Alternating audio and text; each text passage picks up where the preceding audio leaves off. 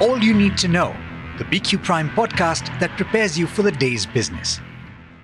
Good morning. This is the Daily Morning Update from BQ Prime, and I'm Mathew. Today's the 8th of March. Here's everything that you need to know at the start of your day.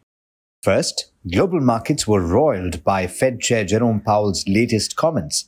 He said that the Federal Reserve is likely to raise interest rates higher and potentially faster than previously anticipated in order to bring down stubborn inflation. He was speaking in a testimony before Congress, and some view his remarks as a sign that the Fed could raise the benchmark lending rate by 50 basis points in the next meeting. That had a bearing on markets as bond yields jumped, stocks fell, and the dollar extended gains. Meanwhile, Australia's central bank is approaching a point when a pause in its policy tightening cycle will be required, according to Governor Philip Lowe. This is a day after interest rates were raised to the highest level since 2012 in that country.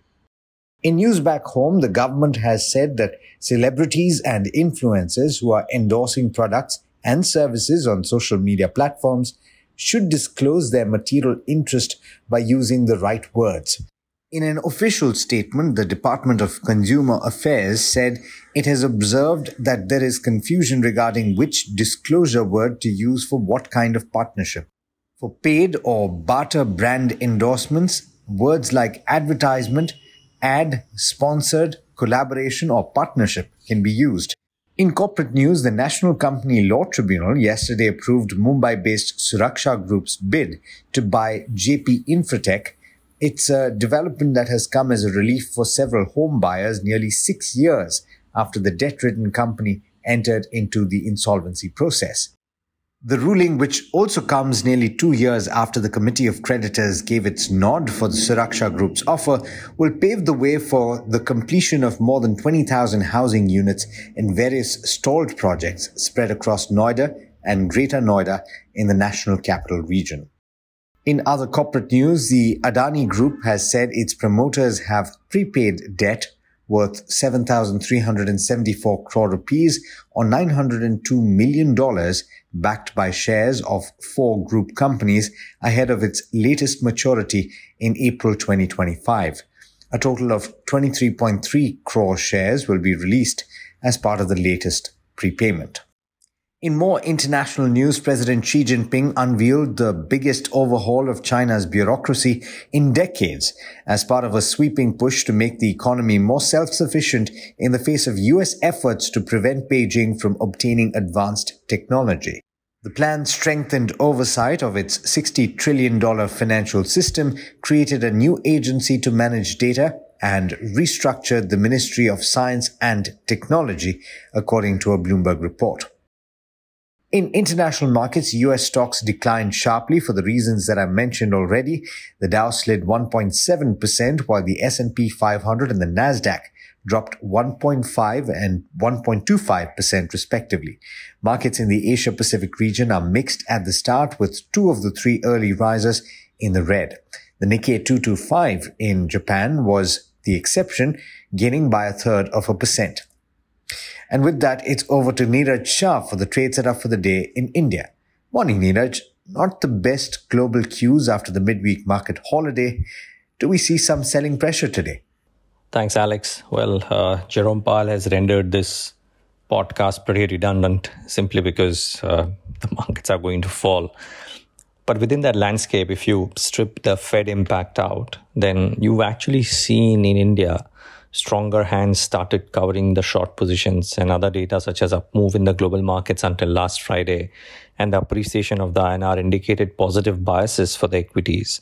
In fact, the momentum readings on both the Nifty as well as the Bank Nifty were likely on the buy side, and therefore people might generally believe that declines are likely to witness some buying interest. I think we'll have to wait and watch if indeed that happens or not. While the immediate supports are close to 17,550 or thereabouts, let's wait and watch how the globe progresses for us to figure out what we will do during the course of this week. Within that landscape, a few stocks to watch out for. The Adani Group, which has been active the whole of last Friday, though bear in mind that Friday the stocks came off from the highs, and today the market looking wobbly, one doesn't know what will happen. but the group has prepaid nearly 7,374 crores of share-backed financing. Adani Ports, that the number paid equals to about 11.8% of the promoters' holding, and Adani Enterprises about 4%, transmission about 4.5% as well. So maybe, just maybe, they might buck the trend. Difficult to fathom that will happen, but you never know. Z Entertainment has some positive news to itself. The company's entered into a settlement agreement with the operational creditor, Indian Performing Rights Society, to settle all claims and disputes. And subsequently, IPRS has withdrawn its insolvency petition against the company. I think the bulls will believe that this takes the company one more step closer to the merger and one more resolution done. So maybe that is a positive. Coromandel International, Ministry of Agriculture has approved nano DAP of Coromandel.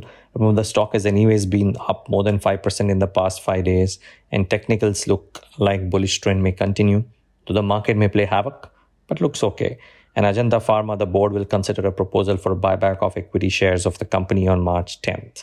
I will, of course, watch out for the oil and gas space because that's been rather active. Though I must say crude has come off as a result of what the Fed has done, and therefore you don't know how the oil and gas space per se behaves. In Reliance in particular, they have, according to Bloomberg, they have tapped in a gentleman called Hitesh Shethia from McLaren Strategic Ventures as the CEO for the financial services unit that is preparing for a listing in India. So Reliance might keep the oil and gas space active nevertheless. We will, of course, watch out for infrastructure because that was touted to be the index that will do well during the course of this week. Let's see, with the US markets doing what they are, maybe all bets on the long side are off the table for now. With that, it's back to you. Thanks, Niraj. And as always, thank you all for listening in.